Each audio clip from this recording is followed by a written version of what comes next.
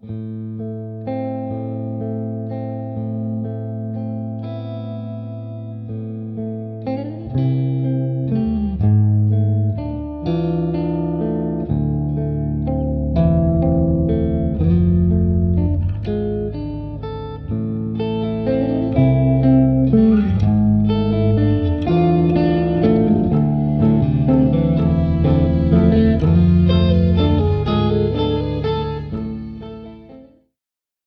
and welcome back to Queer Alien Blast. We are a fan podcast for Roswell, New Mexico, focusing on the LGBTQ issues.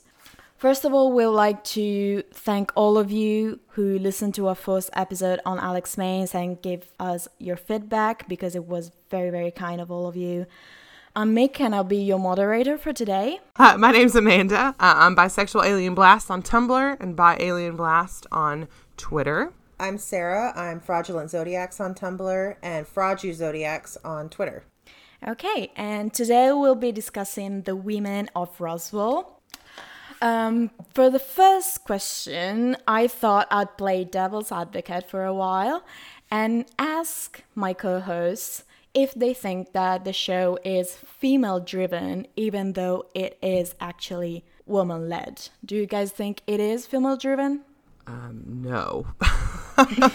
And I can say that pretty confidently for myself, that while there are strong female characters, absolutely, the focus is, whether it was intentional or not, the focus is absolutely with Max and Michael, and how they view the world, and sort of where they exist in the world, and how everyone else exists around them. So I definitely don't think it's female driven. Yeah, I think I have to agree. I mean, Liz may be the main character, but her entire story arc is almost exclusively driven by Max, in my opinion. And, you know, I mean, a lot of it is Rosa-based too, but everything Rosa still revolves around Max because of what happened. Right. So, I would say the story is definitely driven by Max and Michael and the men of the show.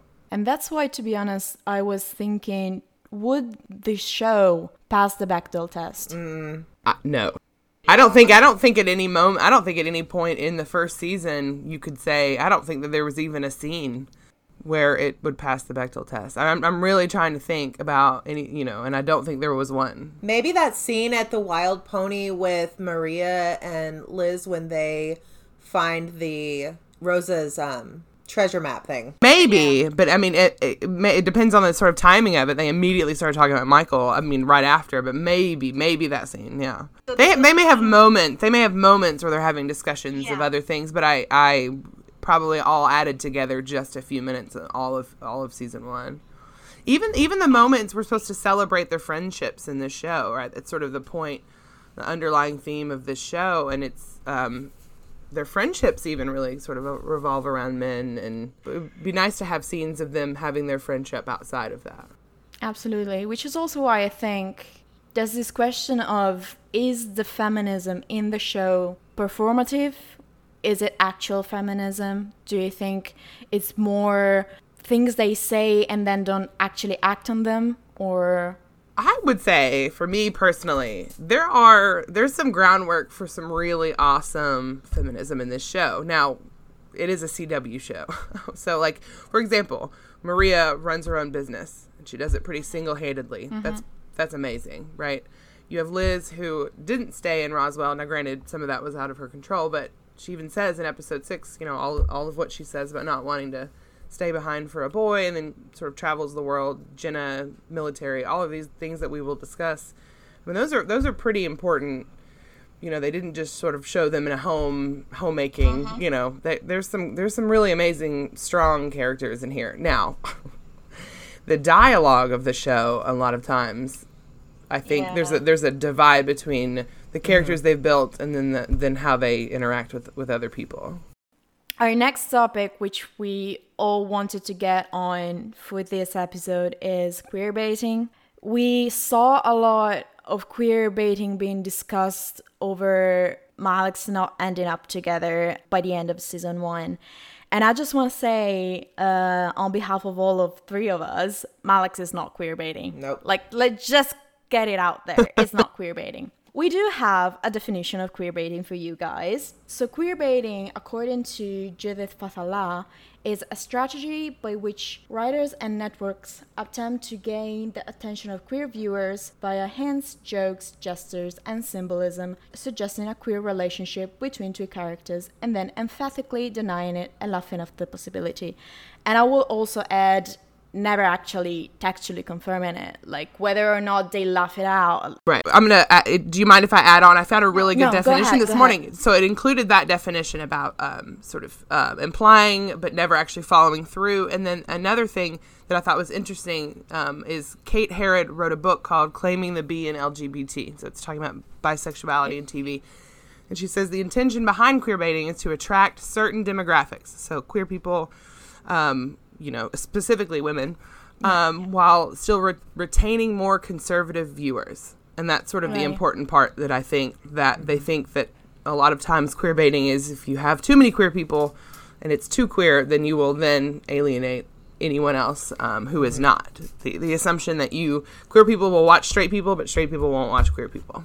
Well, and when I think of queerbaiting, I know, Mick, you're a former Teen Wolf fan too. Yeah. I think of that scene in the rave where Styles is talking to, I think it was a girl. It's been so many years, and they kind of imply that maybe he's bisexual, and he kind of has this moment. Yeah. And then it's never talked about again. That's enraging. Yeah. All of this being said, what is and could be defined as queerbaiting in this show is Rosa and Isabel's relationship. We meet them in episode 6 in the flashback in high school, and we realize that they were friends and possibly more when we see them interact and hold hands. But then we have episode 10 when Isabel starts getting her memories back, and she says, I think I was in love with her.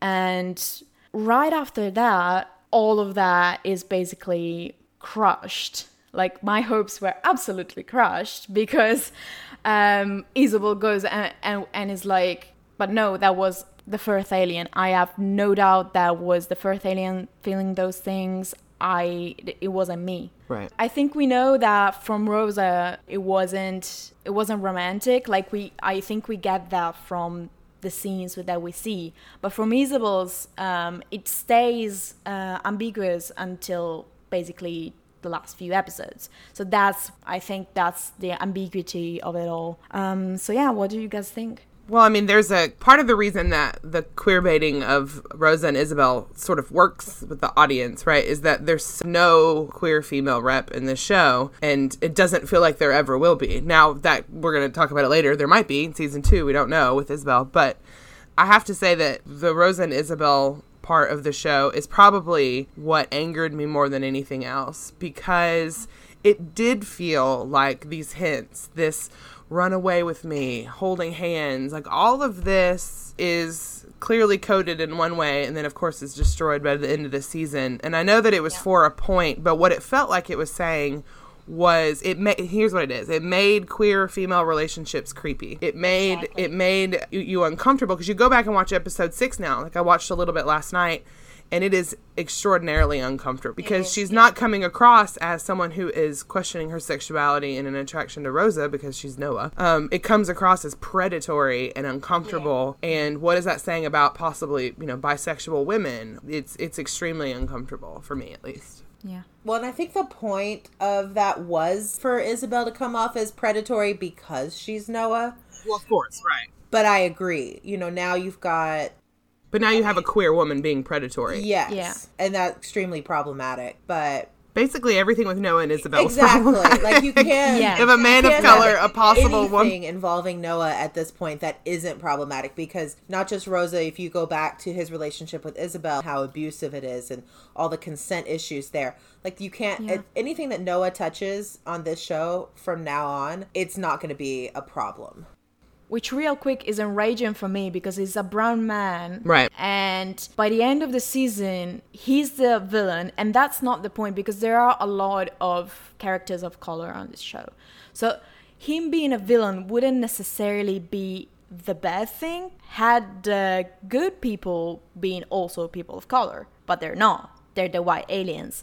So that's what's enraging for me. But yeah, absolutely, all of this about Isabel and Rosa, and that's also why it's a two-part thing about Rosabelle in season 2, because I've seen people wanting that relationship to continue in season 2, and I'm like, okay, first of all, there's an age difference now. that's the first thing, and second thing, Rosa thinks Isabel killed her. Like, Right. who in the Right. right mind would be like, Right. oh yeah. Like, Right. Okay, I guess I'm in minority here because I could be here for Rosabelle once all their issues are worked out. Once Rosa realizes that Isabel not the one who killed her. And the age difference doesn't really bother me because Rosa's 19. I mean, it's a little skeevy, but I could see it once they work out their issues. Yeah. To me, it's not even about their age. It's the fact that basically Rosa has been, I mean, literally encapsulated for 10 years. What that will do to your psyche, your maturity, if Rosa comes out of that pod and is put into a relationship this season, I think that is a terrible Oh yeah, no, terrible I'm idea. thinking season 3 or something. Right. I mean, maybe Not later on, and immediately. maybe not with this. I mean, however they go with her, maybe. But I mean, that would be a terrible idea. I'm playing the long game here with Rosabelle. Right. yeah, they could work up to it. Yeah, for sure. Yeah. Since we're on the issue of queer baiting, there are also, besides Isabel and Rosa, there are other moments on the show that are queer coded for women. We can see some of it with Maria, especially, I think, in the relationship she has with Isabel, and I think a little bit in the relationship she has with Rosa, which is implied in the show as well. Do you think this is still queerbaiting, or do you think this could be, even for Isabel and Rosa, this could be working up to exploring their sexualities in season 2? I think it's hard to define that as queerbaiting because to me there's a difference between queerbaiting and building up to that storyline. So if they're going somewhere with all of these moments with Maria, then no, it's not queerbaiting. Now, if they sit there and they have these kind of coded moments, and then the Maria or Karina or whoever in the interviews are like, oh, maybe, and it never happens. Well, yes, and I don't know that necessarily, because here's the problem, right? So of course that like scene with Maria and Isabel that everyone knows, in the episode with the palm reading or whatever. There's a lot of chemistry there. Part of it is also fandom holds on to something and sort of stokes the fire of this ship and analyzes that scene. I mean, I even did like a shit post about it, right? Like, so it, there is clearly chemistry there. Now, part of it also is, is the show queerbaiting, or are we, sort of creating a ship from these few scenes and continuing on, even if the show isn't really hinting at it, or, does that make sense? That, I think if the show had multiple, because it can come down to they just have that kind of chemistry. I mean, truly, it really can happen. Those characters and those two actresses, and that they just have chemistry with one another, and just fandom takes it and runs with it. So I don't know that I would necessarily anything to do with Maria being queer baiting by any means. I think it depends on if they have more moments like that, and if those moments continue. Then I think that I would be asking myself, what are these moments about? Is it building for something, or is it just to do things like to get people excited about it on social media, or to have that queer women rep without actually having that rep?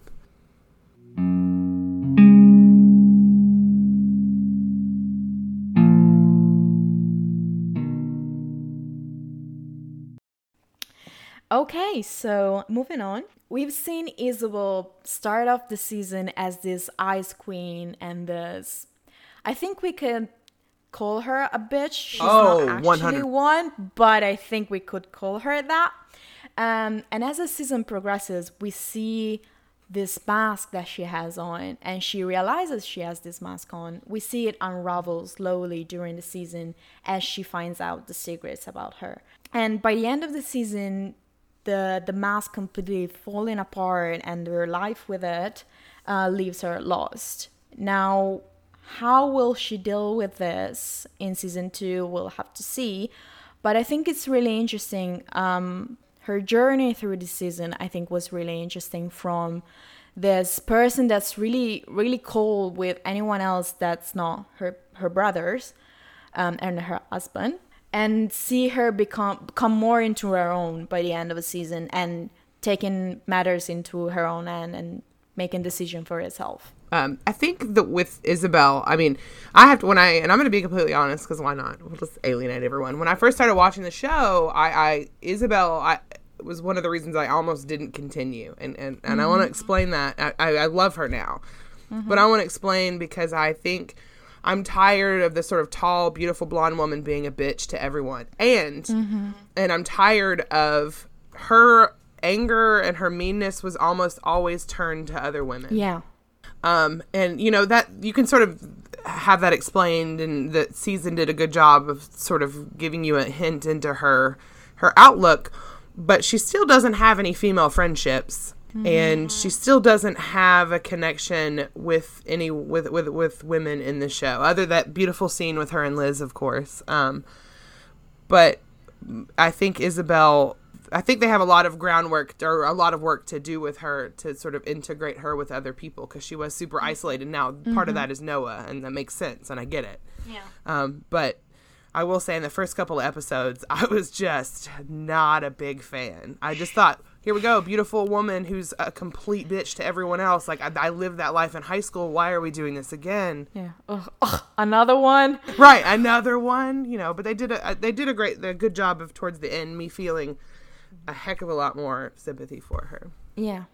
Well, I love Isabel, and you know, I'm a big fan of John Mulaney too, and he has this line about his wife, and people call her a bitch. Oh yeah. You know, that's my wife. She's a bitch, and I love her so much. Yeah.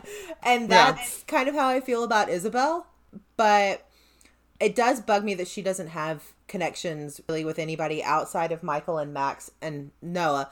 But also, I think that the issue with her connections with female characters is that the only female characters that we have that are of any significance are Rosa and Maria, who all hate her from high school. Right. Yeah. Oh, absolutely. And I know there's a reason for it. Absolutely. But it's hard to watch a show that sort of celebrates female friendships on one hand, and yet isolates Isabel to this point. I hope that they give Isabel a friend, you know, to 2020. Like, that's all I really want. But I think part of the reason that they isolate her, though, is because Noah isolated her. I think he did that on purpose. It makes sense. So we've talked about her sexuality when it comes to Rosa, but I think we can discuss it for Isabel as a character separately. So we see her sexual confidence when it comes to her sex life with Noah. And we've seen a hint of her possibly not being straight in her own mind, and not when she's possessed. When she talks about Rosa and remembering her with Michael. But I still believe that scene of her coming out to Michael is more for his benefit, of saying the word out loud, than not for her own identification.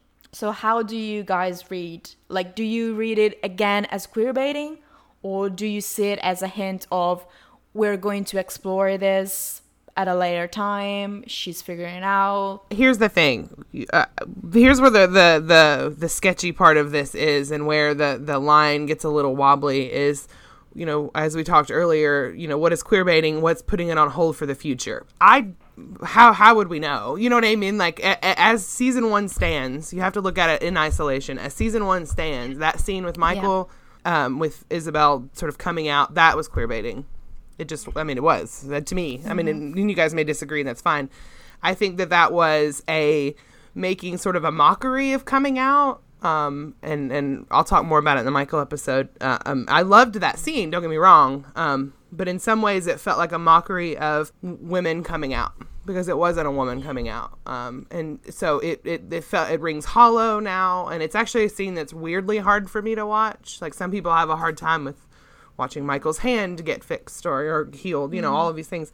I can't really watch that scene anymore, because it feels like here is a woman coming out to someone who's important to her, but not really. And it just is, it hits me right in the gut every time. Well, my opinion is a little bit clouded on this issue because I was at TX and they actually talked about Isabel's possible orientation. And Karina and Lily kind of talked about how, you know, Isabel's been under Noah's control for God knows how long, years and years and years. And so now she's at a point where she's going to get to explore herself for the first time on her own, and that the potential is there for, you know, for her to fall in love with anybody. And I guess, well, of course, the potential's always there. But I don't know that it's queer baiting yet, because we don't know what Isabel's storyline is going to be in season 2.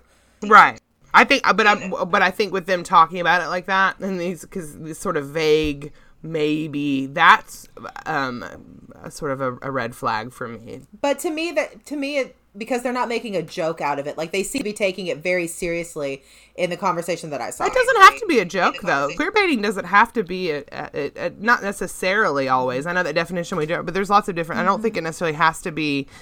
You know, if you're, again, we talked about this in the first episode, what we see versus what they say in social media and interviews. Yeah. You know, that sort of the difference between the two. I'm fine with them sort of talking about what Isabel's going to do in season 2. Now, if we get to the end of season 2 and the wink, wink, nudge, nudge stuff about Isabel, you know, Oh, absolutely. Absolutely. Yeah.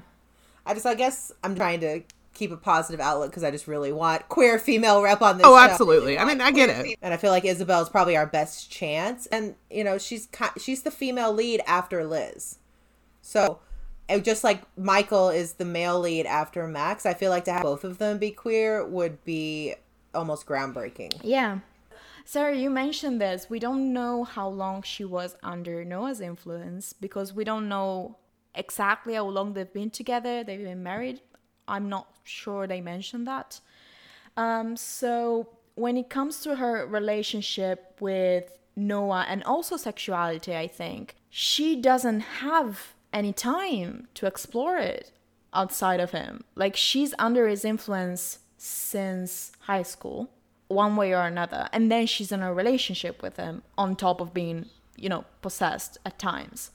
So I think the two things, her exploring sexuality, only coming into it a little bit now, overlaps with what was the abuse she suffered from Noah. What do you guys think about that? Well, my headcanon for Noah and Isabel's relationship is, you know, he obviously was influencing her prior to Rosa dying. I think Rosa dying is what, you know, brought him back fully, and then he takes on this Noah persona.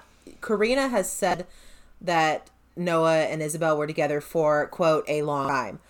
So my kind of headcanon is that they've been together since Isabel was out of high school. So we're looking at, you know, possibly a decade of him influencing her. And I kind of headcanon that he influenced her to start dating him in the first place. I think 100%. that's very possible, yeah. So she's been under his control, in my opinion, in almost every way for the last 10 years. See that? Absolutely. Which is creepy and terrible. I mean, it really is, because it was so refreshing to see. Okay. So when the season starts and they show her in bed with Noah, right? And they just sort of show that they have this like kinky side, and they mention it a few times. I thought, I mean, that was fucking amazing. I was like, hell yeah. And that's, you know, you never get to see that, you know, not only an interracial relationship, but one that is, you know, has its own kinks and all of this. And then now that's just creepy. So again, now you're just making this sort of beautifully sexually active marriage where they're exploring all of these things, and now it has this tinge of creepiness that is it's again hard to watch. I mean, it just is. So we do see a little bit, like the beginning of her dealing with the aftermath of first what is her realizing she's killed someone, then realizing it wasn't her, and then realizing it was Noah all along. So there's this beautiful, beautiful scene when they do realize that it's Noah with her and Liz. And I really do think that it's a turning point for her. Not only for her as a character, but also for her relationships with women. because before that, we've mentioned she's really, she always attacks other women when she feels pressured or she's angry, when it's like a defense mechanism for her. And I think that's like some brutal and internalized misogyny there. But and I think that scene with Liz and her, I think it speaks more of Liz's character than not Isabel's. But she does realize she's attacking Liz, and she does accept the advice in the end. And what I think it's beautiful about that scene is that she does try to deal with it on her own first and have a conversation with Noah. And then she realizes, no, I need help for this. And she goes back and is like, Max, I want you to come with me. So I think the whole episode 12, I know the fandom went crazy because that was the whole Malex episode. But I think episode 12 for Isabel is absolutely stunning for her storyline. Absolutely. And you know, one of the best parts of watching Isabel, even if I didn't love her in the beginning, is by the time episode 12 rolls around, that beautiful scene. Was that in 12 or 13? Anyway, it's all bleeding together. But that sort of beautiful scene where she meets Noah again and sort of lets him go or whatever. But even before then, in episode 12, you can just see her, the weight of it, like holding her down. I mean, she looks sad. Yeah. The way that, you know, Lily sort of played that part was absolutely beautiful. And it did get sort of overshadowed with the rest of episode 12, but she played that really, really well. I mean, Isabel is clearly broken, and rightfully, like, understandably so. Well, and the fact we haven't seen Isabel since Max died, you know, so she's been hit with Noah. She's been hit with all of this, you know, bad shit that's happened. And now we know Max is dead. Like, if Isabel wasn't already broken, which I agree with Amanda that she was, like, now.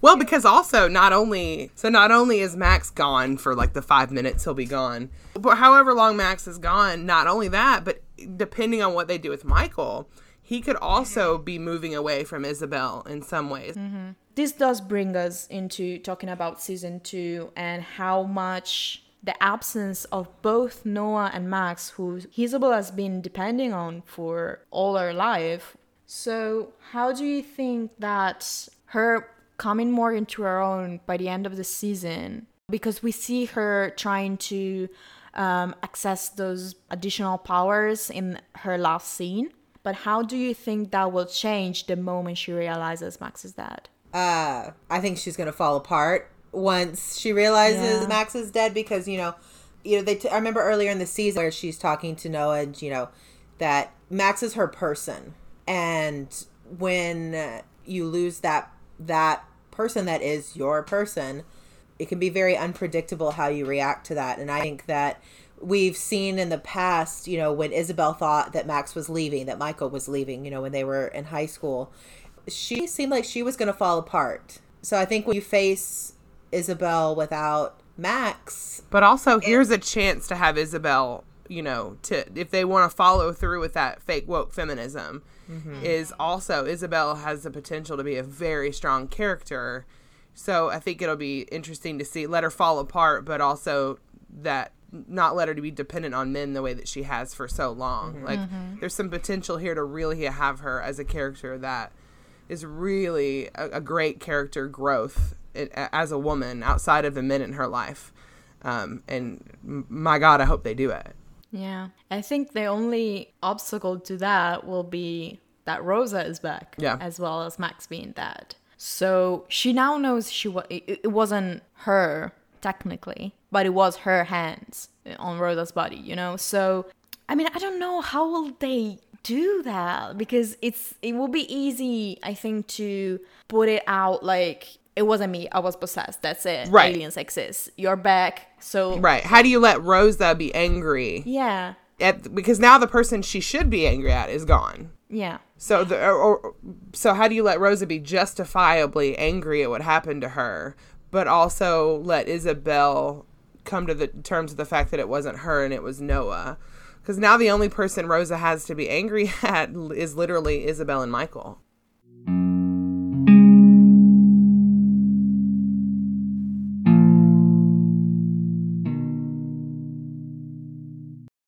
So Rosa, we've seen her on the show. Most of the season has the mystery character. She's been dead. We've only seen her in flashbacks, so we've only seen her through someone else's eyes. Mostly Liz, sometime Isabel. But I think she's a really interesting character. Like, I love Rosa. I love that she's back. I'm super excited to see her in season 2. I think there's a really interesting dynamic with her being an addict, first of all. But second of all, we've seen mentions of it. We haven't seen it actually pan out in the season, but she's mentally ill from what Liz tells us. And she's become addicted to drugs because of that. And I think it will be interesting to see that be explored. Right. And what I love about Rosa is, I mean, from the very little that we've seen, is, you know, when you watch a show like Roswell, you have to, you know, to take in mind that none of what you're seeing has anything what being a teenager is actually like, right? I mean, yeah, nobody looks like that, no one acts like that. But with Rosa, yeah, there's some teenage stereotypes in there of sort of being angry, but, you know, rightfully so. But it did feel like I'm seeing a little bit of 15-year-old me reflected back a little bit more than you would normally see in a you know, a dumb show about aliens or whatever it may be. That there's actual look at the struggles of being a teenage girl. What that means with when you're interacting with your family. That's my biggest part of why I love Rosa, is that it feels a little bit more realistic when it came to that age. Now we'll see her as, you know, in now, I mean, she's still the same age, but, you know, that'll be interesting. Yeah, I agree. I have always kind of been undecided about Rosa, and I think it's because, to me, we haven't seen as much of her, obviously, because, you know, she's only in flashback. But I do think that she's a good portrayal of an addict, of someone with a mental illness, of, you know, and I'd like to see her kind of, you know, it seemed towards the end there, before she died, that she was kind of getting towards where she was getting better. Right. You know, and that's, as someone who suffers from mental illness, it's always encouraging to see a character, because you don't see characters diagnosed with mental illness in the first place very often, but to see them kind of I don't want to say overcome it, but to get better. Well, and, you know, it's nice. I mean, not everyone can be a Liz, right? Not everyone can be a successful scientist. Not everyone can be, you know, and I think that's one of the reasons I like their dynamic is that you're not always going to be a Liz. Sometimes you are going to be Rosa, and you're going to struggle a little bit more. I mean, you're just as valid and you're just as important, but you're not going to feel that way. And especially when it comes to being sisters and your parents, you know, their dad putting pressure on them. Which is normal on his part. But, you know, I can understand why she would also be angry and frustrated and not only dealing with her mental illness and her drug addiction on top of that. It's a lot to deal with. Yeah. I do want to talk about that a little bit, because she does have a scene where she talks about that. The first scene that she has when she first meets Isabel, she does say, it's this town, it gives you a spot that you have to live in. It gives you a name that maybe you don't want, and you try to break out of it, and you can't. Like, you just can't. It's just this town. That's how they characterize you. That's how they see you, and you can change. It doesn't matter if you change. Right. So I do think that it's heartbreaking to watch, because she is trying to get better. She's getting help. We know she's getting help for Jim Valenti, and that's also on top of her being mentally ill, addicted. And she also finds out that her dad is not her dad. So, like, that at 19, like, we don't know where she wants to go. Like, she seems to me like she's this lost teenager that as being characterized as someone that she isn't. And she just can't break out of it because there's so much pressure from everyone else around her. So, what do you think about Rosa's sexuality? Because I think it's interesting that we don't see her being as queer coded as Isabel was. Yeah. Like her reactions to Isabel's attention kind of shift a little bit during. She doesn't seem completely freaked out. She seems like. Yeah, at first. Yeah. Well, I mean, then it got really freaking creepy. Yeah. But in the beginning, I mean, I think she was doing a normal, like, I really, truly, the way that her, and it may just be the way the actress played this. But in the beginning, before it got really creepy, I was definitely reading her as this is not straight, right? Like, sort of realizing, like, you know, maybe it's not Isabel, but maybe this makes sense with where I am in my head and who I am. Like, I would have definitely thought that that's where that was going. Like, I definitely, the way she played that. She didn't, the actress did not play Rosa straight at any point. It's hard to not bring your, like, headcanons into it, especially as a fic writer. But in my mind, Rosa's, I want to say she kind of leans more towards pain. I think she's just kind of open to anything. Yeah.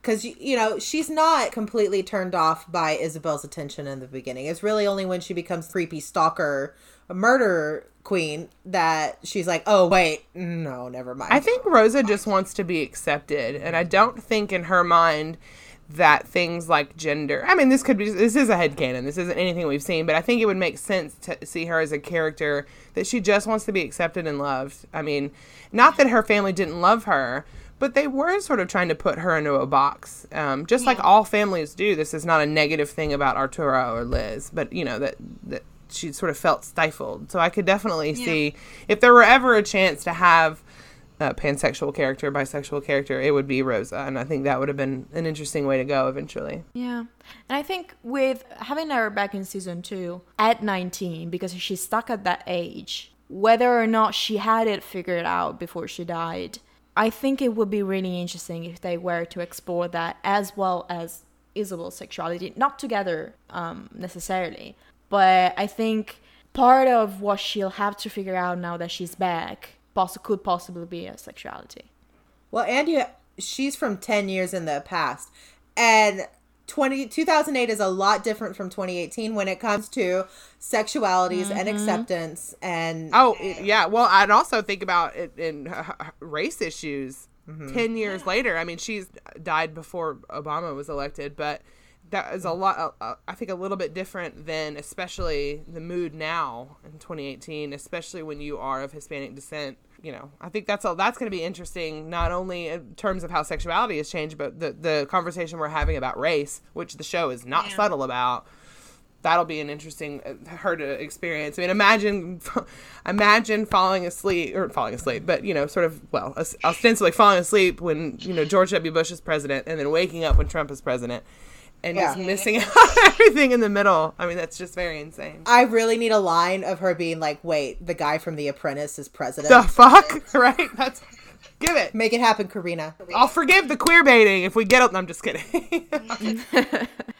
Kind of sidling into Liz's character. We can kind of start it off with her relationship with Rosa, which I think is really interesting because they obviously care about each other, but they do have this dynamic of Liz wanting to be perfect because she doesn't want to wait on her dad. Right. In the flashbacks, I mean, when she was in high school, because her mom is gone. Her mom was, I think, an alcoholic, they say, and Rosa is kind of turning into her mom. So I do think that despite the fact that they do love each other and they care about each other, there's this sense of, why are you doing this? Like, there's so much pressure on Liz as well because of how Rosa is acting. Right. I love Liz. I do. I love her character. I have since the first episode. And honestly, I love the Liz that went out and sort of made, you know, a life for herself outside of Roswell. Yeah. I'm going to be interested with Liz and Rosa, where Liz was the younger sister and is now in every way the older sister. And sort of how does that change her dynamic? Is she going to have to, you know, something's going to have to shift between the two of them, because the potential for even more isolation is there, because now Liz has had a decade of success, I guess, in her field. I mean, you can sort of assume that. And then Rosa's going to feel already like an even bigger sense of disconnect between the two of them. No, I agree. A lot of the pressure that Liz felt, I think, you know, that we saw in the flashbacks to kind of be the quote unquote better daughter. I mean, she put that on herself. I don't think that Arturo did that, but... Right. But that's a lot. That makes sense when you have siblings. I mean, you get that. Yeah, no, I do. But I think this dynamic switch where Liz is going to be the older sister is going to change their relationship in really interesting ways. Because I feel like Rosa may have I know that you're saying, you know, that Liz is successful now, and so now Rosa has this really highly successful scientist sister, whatever. I feel like that may take some of the pressure off of Rosa, though, in a way, because Liz has gone off and done her thing and become successful, and now Rosa's like, okay, Liz is okay, my dad's okay. Yeah. Like, now I might have the freedom to kind of do a little more of what I want to do. Yeah. I do think it depends also on how they plan to reintroduce Rosa into society now that she's back. Because are they going to say that her whole death was, you know, I don't know, the government conspiracy? Are they going to say she's a long lost cousin or something? Like, you know, that depends on how, like, what life they will plan for her. I've always gone with the, she's a cousin who looks just like Rosa, how coincidental theory. That's insane. That's crazy. I mean, for a town that has to have, there's zero chance that Michael, Max, and Isabel haven't let something show in the years that they've been in this, you know, I'm sure they're used to turning a blind eye. Fuck it. Whatever. Yeah. But what is interesting that we've said about Rosa, that she's a Latina, she's the one that gets villainized when she dies, but she's not there for the aftermath. Liz is. Right. Which she's not there for the whole decade of after Rosa's death, because Arturo gets the brunt of it. But when she gets back, like, the first thing she has happened to her when she gets back is that she gets shot. Good Lord. Racist acts. So, like, she does, you know. So that's a catalyst for the whole thing. So definitely she's, you know, the catalyst for the whole plot. And I think it's really interesting how she deals with it. Like, I don't know, because she doesn't really focus on it. Right. She just focuses on, you know what, I don't care. Like, she cares, of course she cares that her dad is being targeted. Right.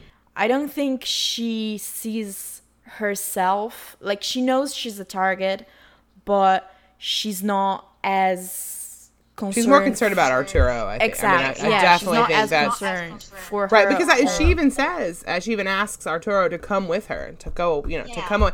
So I don't think she I think before, you know, all of this stuff with Max, I think it was just in her mind to she could have left Roswell behind forever, you know. Yeah. And one of my favorite scenes, and oh my Lord, what episode is it? It's all blending together.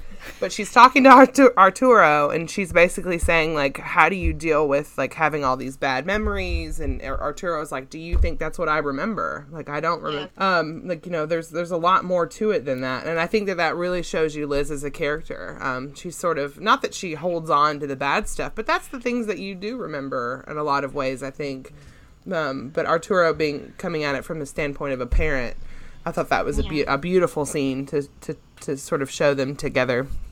Absolutely, yeah. Amanda, you mentioned it because it's really interesting how she deals with the trauma of Rosa dying. And it speaks to her. She's not only a scientist in name, her whole mind works scientifically. And we see it in her approach to trauma. We see her approach to trying to find out what happened to Rosa, and her going Nancy Drew, which is a line that I love from Kyle. Right. And her relationship with Max, even, she deals with the whole thing scientifically. And by the end of the season, we see her being like, you know what, maybe I could try and take the science out of it and try to put a little more heart into it. Well, and also this weird, I did like a lot of the lines about her being a scientist, but it's still that sort of tropey idea that you can't be a scientist and also have emotions. Like that there's some sort of that left-right brain divide that I think that that a lot of people have focused on for a long time, that has been found to be very untrue. I mean, there's nothing wrong with it. It didn't make me angry, but it was just those lines about, I use science as a guard. It just felt like, I mean, you can be both, which she shows by the end of the season. Like, you can be emotional and expressive and feel your feelings and also be a scientist. Those aren't mutually exclusive. But also, you know, if you look at, to me anyway, if you look at Liz in the flashback episodes, she's not as analytical as a teenager. No. You know, she is more open. Well, that's 10 years. That's also 10 years of bitterness.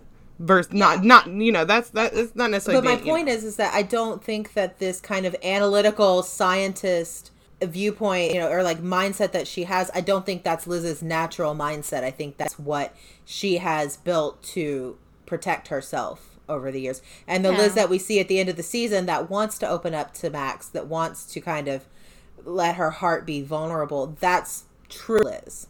I think she's, you know, halfway through those things. You know, the true Liz is halfway between the analytical Liz and heart Liz. Because she was clearly successful as a scientist, which means she does have an analytical, you know, that wasn't like a put on. Like, obviously, she didn't fake her way through that. That she is, at the heart of her, she's an analytical person. Or she wouldn't have, you know, she has to have that sort of mindset or she wouldn't have found success. But then she also has this other layer of, like, that's very accurate. Yeah. And that comes into play when we talk about Max. Now, disclaimer, I don't like Max. I don't. Damn, girl. Damn, girl. I'm just gonna say, because, you know, okay, I don't like him, but I do like him when it comes to Liz. Like, when he's around Liz, he's another person. And I think some of Liz's best moments come from having a conversation with Max, because we see it in high school. I know, Amanda, you wanted to talk about this moment of not wanting to stay for a boy, and not wanting to compromise on her life choices because of a boy. Yeah, and then telling him later, I'm glad that I left. Like, fuck yes, because the one thing I hate is when you have intelligent women who sacrifice their life and their career for a man. Now, she did return to Roswell, but they did at least have that, you know, scenes of her going in to find a job and, you know, talking about the grant and all these things. Like, that is a wonderful moment. Like, she can have both. That there's not this, we always have this trope of you can have your career or you can have your man, and you can't have them both, and there's no way to have those two exist at the same time. And I think Liz is one of the proof that you can, of course you can. That you can have really, and professionally and personally, that those can be together. And I think that is the one thing that they have done right with Liz that I have appreciated more than anything else. I agree there. I think that I have very complicated feelings about Max. Right. And also, I mean, Max, it's boring. He's boring, but he's kind of stupid. And right. And for me, and I don't want it to turn into like the Max episode, but absolutely. I mean, he's just sort of, what is he? I mean, he's a straight white dude pining after a woman. Like, rightfully so, Liz is amazing. You should pine after her. But when I'm watching him and those two lines that he made about being a feminist, and he was laughing both times, I have never wanted to punch a screen so hard in my life. Like, it's just like straight white dude disease. That's the thing, is that that I can't connect with Max in any way. I do like his relationship with Liz. I think their scenes are sweet. I think they're wonderful. I can understand people shipping and loving the hell out of them. I definitely get it. But Max, to me, is an infuriating character. Well, nothing, a lot of what, I don't want to say nothing, but a lot of what he says and does comes off as disingenuous when it doesn't involve Liz. And so I think that's going back to what we've all said, where I only really like Max at this point when he's with Liz, because Liz makes him a better person. Yeah, but if we talk about Max and Liz, I think they have one of the single most beautiful love confessions on the show, which is saying a lot considering that Alex and Michael have their own thing going on. But when he goes to her, like at the end of episode 9, when before they have the first kiss, she's saying, I'm not the same person. I'm 10 years old. Like, this decade has changed me. I'm a mess.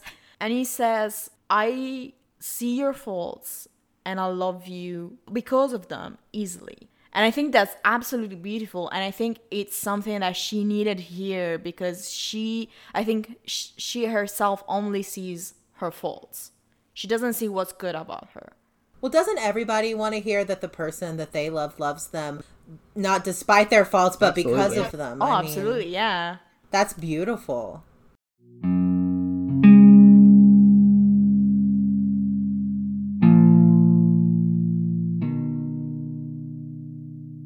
moving on to Maria, she is possibly one of my favorite characters on the show. And she also breaks my heart because we haven't seen a lot of her, and she gets, now that the season is over, she gets the brunt of the hate from the fandom, I think. Yeah. And it's very unfair.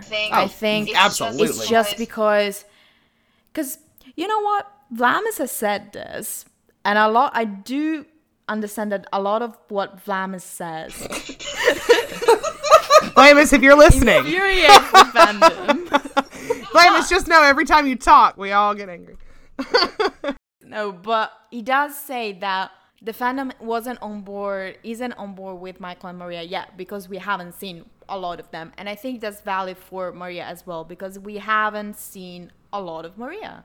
And we haven't seen a lot of Maria being her own character, especially because what we've seen about her was about Liz. Right. It was barely ever about we have her. these sort of we have these like, you know, the foundation owns her own business, her relationship with her mother that was dropped after 5 minutes. I mean, you know, you have these beautiful parts of her character that were never explored again. Well, and you can't, you almost, like, I'm not saying that fandom is right because I'd like Maria, but you almost can't blame the fandom for kind of turning against Maria because you are putting her as the obstacle between the most popular ship in the fandom.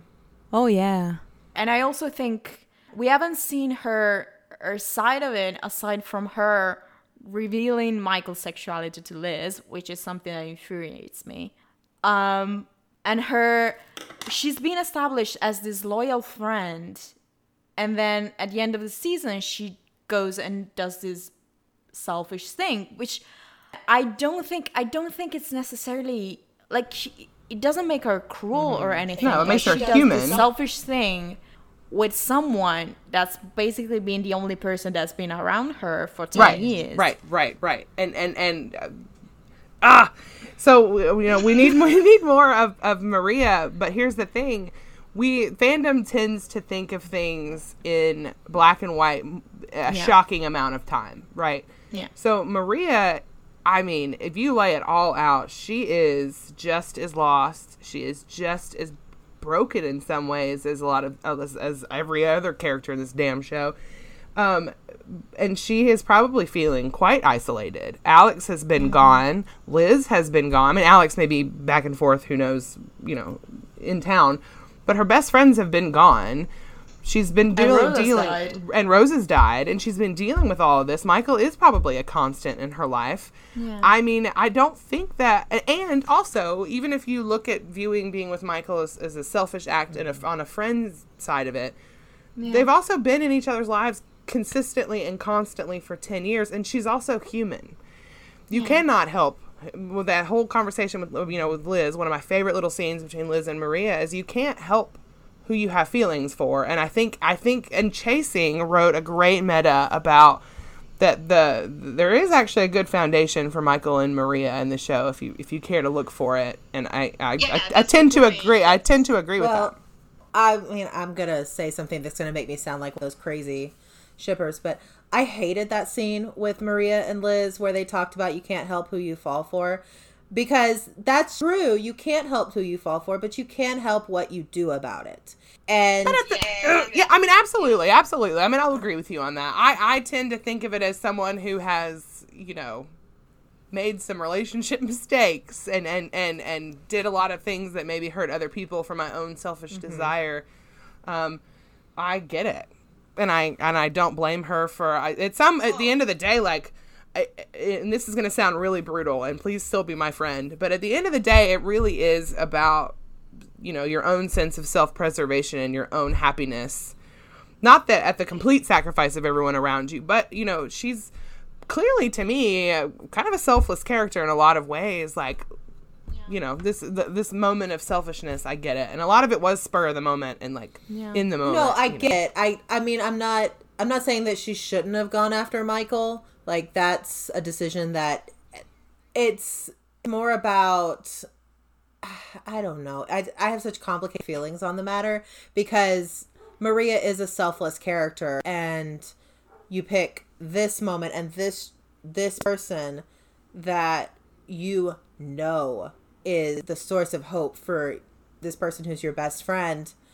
Right. And No, I get it. I think that's a Absolutely. No, lot I get it. different than going after somebody maybe your best friend briefly dated, but this is like somebody that you know is the epic love of his life. But also, she doesn't have the full context of their relationship, though. Does she not? Because She does not. Okay, so we never All she knows this show. I wish you guys could see Mick right now. Just like, We yes. never know who knows what in No, the show. ever. But I'm pretty sure she doesn't know the full context of it. I'm pretty sure she does not know that they were together again after 10 years. I'm pretty sure she thinks at this point in time it is one-sided, and it's what it was. They were together in high school, but she doesn't know that they were together in the present timeline. From what we've seen on screen, you're absolutely correct. Like, and I- Michael told her that they weren't together. okay, fair enough. also not the Malix episode. Let's go on. Yeah. Let's Well, and actually, you know what? That's actually we've just shown exactly one of the problems with Maria as a character, and what they've done is that you Absolutely. can't talk about her outside of Malix, really. And that's unfortunate because she is, this sort of. We've gotten glimpses, that great conversation she had about being a black woman with Liz and her mom, like those scenes with her mom, like that. I hate that was dropped, really. Because all it really did was, again, facilitate more, information about aliens, or and Exactly, facilitated yeah. that scene with Michael. Yeah, like it just still felt like this wasn't exploring Maria as a character. She has been a plot device since day one, and that's doing her a disservice. I think. Absolutely. I mean, I want to love Maria. I like Maria as a character, but I want to love her. I want her to be one of my favorites. And I really think that we will. I think her development, I really think that that's going to happen. I feel it. And that's Maria, I think, is probably the character I'm most excited for in season 2. Right. Because from the little spoilers that we had from Karina, we know that we will get more into her family history, which I'm really excited about, with the whole necklace thing, like where they are part of Project Shepherd, like what's going on with them. And I'm really excited possibly for her to explore her abilities a little bit more, because like we know she's a psychic. Like there's something there, right? And and this is the main thing for me, when will she know about aliens? Oh, I know. They've kept She's this dating woman one. in the dark. I know. I know. And now it may make sense in season 2, and you're like, oh, okay. I don't see how, but you never know. There has to be. I would think it's either a grave oversight in terms of writing and planning out a season, because if season 1 had ended, she would have never known. Like, what was the? I mean, that is insane to me. She had Honestly, at this point, the Malik stuff aside, because, I mean, whatever, that'll be, but I think season 2, Maria is top of my list of what is going to be interesting to me, because they've done nothing with her, really. There's so much they could do with her. Yeah. There's just literally nothing but potential ahead. I really would like to see. I feel like with the alien reveals and whatever, I want Maria to be angry. I want her to be like, I know. I think that would be hell? interesting, because everyone has just been sort of like, meh. Yeah. yeah, like, oh, you're an alien, okay. And especially if everybody around her knows and didn't tell her, I want her to be angry. I want her to feel betrayed. Because me personally, if like I found out that my best friends and everybody around them knew about this huge alien secret and didn't tell me, I'd be pissed the hell off. Right. Yeah. I don't think she would be angry like that Michael was an alien. I don't know, but I mean the fact that no one has told her. No one told her. Yeah, absolutely. Right. So we've also seen some coded moments that we've talked about with Maria and Isabel, but I think that's just my headcanon. But I think that Maria's relationship with Rosa was a little bit more romantic than just friendship, because we have hints of that, or that's just people reading into it. Or Isabel says that she's still so loyal to her, she still listens to the same music, she's still obsessed with her, blah, blah, blah, blah, blah. But I think it could also be onto something. Maybe. I when I was watching and on my rewatches, had I not been in fandom, I don't know that I would have have really seen that. I think it was being in fandom and reading headcanons and fics and all of that. Now when I watch it, I see, I see. So part of me is kind of like, I don't really know if that really exists, or if it's more of a, we've almost basically accepted Maria as being bisexual in terms of the of the fandom versus anything that we've seen on screen. So I think that's what comes down to the fandom versus canon issue. Well, I watched the show with my best friend who's not in fandom, and she recognized that it seemed like to her that Maria was into Rosa. Maybe, yeah. And so, but yeah, at the same time, it's also so brief. Like, we have so very few scenes. Like, I think we have actually just one actual scene between them. So it's more stuff we hear about. Right, and that's the fact that she's still so loyal to Rosa after so much time, and that line that Isabel has in episode 11, when they think she's the fourth alien. I think it's a little bit more about circumstances than things that we've actually seen. But I think it will be really exciting to see how they'll deal with it in season 2 if she knows that Rosa is back. I agree. But yeah.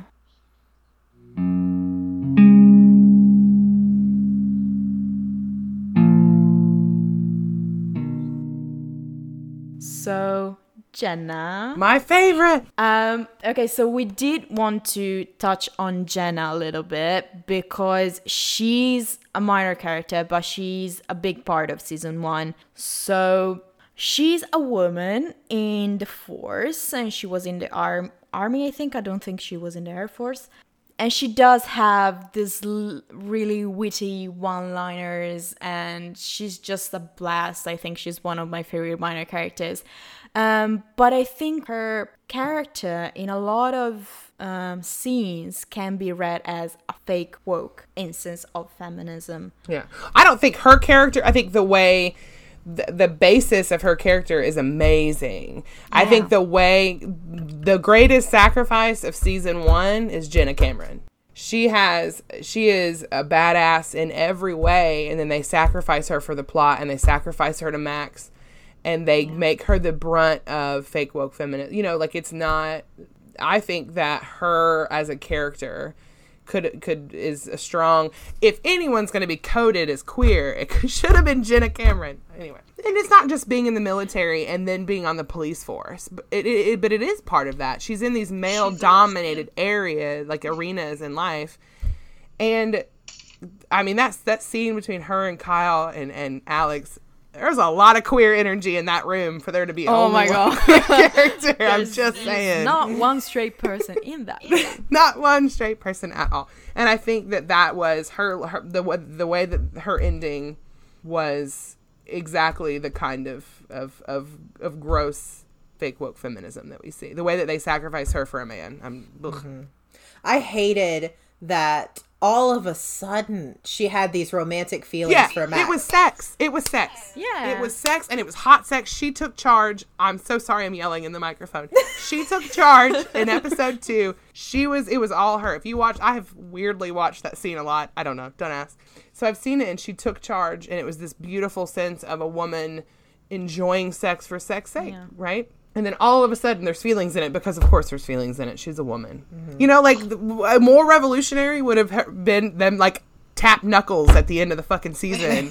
That would have been amazing because it was here's a woman who just enjoys sex, with men. And it doesn't have to be this sort of all these emotional feelings at the end. Anyway, that's my rant. But if she comes back, I feel like there's a chance there to kind of redeem that. Yeah, there's also the part of the storyline that deals with her sister, right? And her sister being in a military facility and all of that. I think that would be a good basis for her to come back and to possibly, branch out in different plots. That would be really interesting. And I do want her back. Karina, if you're listening to this, please do bring Jenna back. We want her back. There's 5 of us that love her. Please. Deeply, we want her back. I want a woman, a female character who can kick the ass of everyone else and who can use a gun like that. The Southern in me was like, oof. I mean, bring her back. Yeah, I had a moment when she looked straight at Wyatt and shot his tail flap out. Oh my God. All right. I am not straight.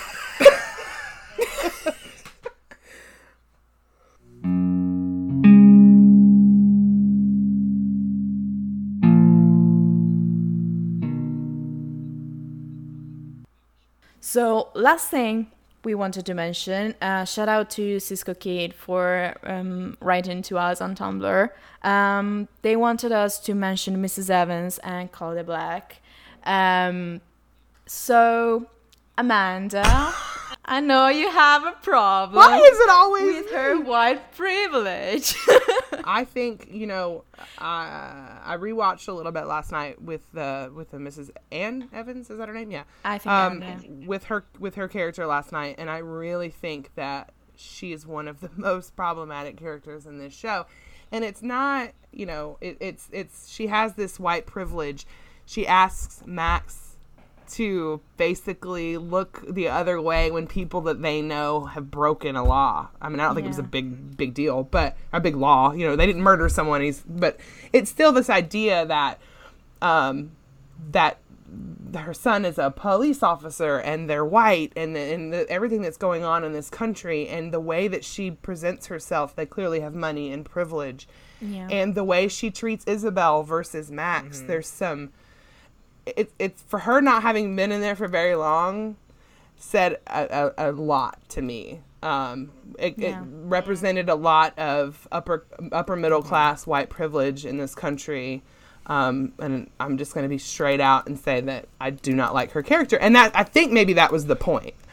I mean, maybe, I'm not sure, but it didn't sit well with me as... I don't think it was supposed to sit well. Right. I mean, that may be the point. She's supposed to be a character that we don't like. It's a little hard for me because Claudia Black played two of the greatest female sci-fi characters in the history of television, in my opinion, as an OG Stargate fan. So it's hard for me to dislike her because I see Vala Valderan on screen. But you're not. I don't think you're supposed to like her. I think that's Karina's point with the character is that maybe. Yeah. We'll see. We'll see. I'd like to see more of her in season 2. Even, I think it was her presence and the way that they wrote her. If I'm tired of the man tears from people like Max, then I'm tired of the white privilege from people like Ann Evans. And so it's something that I think if they're not going to introduce again, if they're not going to have her in any more episodes, then I think that was a weird choice. I think that other than maybe giving us a glimpse into the privileged life that Max and Isabel had, because people can argue with me on Tumblr all they want, Max and Isabel were privileged in a way that certainly Michael wasn't. And I think that's part of it. So I think, But they did have that nice scene at the end of the episode where she was comforting Max. I think that was nice. I think that she... Right, but you know what? I didn't rewatch this, but didn't she have like a weird moment in the hospital where she was basically not there for Isabel? Like, wouldn't give her the same... But I thought it was because Isabel didn't want to see her, or that they were trying to keep her from Isabel. Yeah, but that's... Her being her mother, she gives a lot more to Max than she does Isabel. Yeah, and I think that's very, very clear on screen. And I think that's some poor Isabel. I don't know. Yeah. I think in general, as far as moms go on Roswell, I don't know, all of the characters are really, they're not really fleshed out. Like even Mimi, we don't see a lot of her. It's kind of a parallel with Ann Evans, because we see both of them being introduced and then they're just not there anymore. Like they're introduced, they have this little bit of plot and then it goes nowhere. And I think possibly the character that is most fleshed out is the sheriff, but she has no name. There's no name. But at the end of the day, that's also, she's also part of, just forwarding the plot for Kyle and for Max. Mm-hmm. Yeah, she had that really, really good scene. She had a couple of really good scenes with Kyle. Yeah. Where they sort of talked about her own prejudices, and I thought that was really interesting. And I really hope, I really hope she's going to be in it more, because I think that Sheriff Valenti, give her a fucking name, it would be really interesting.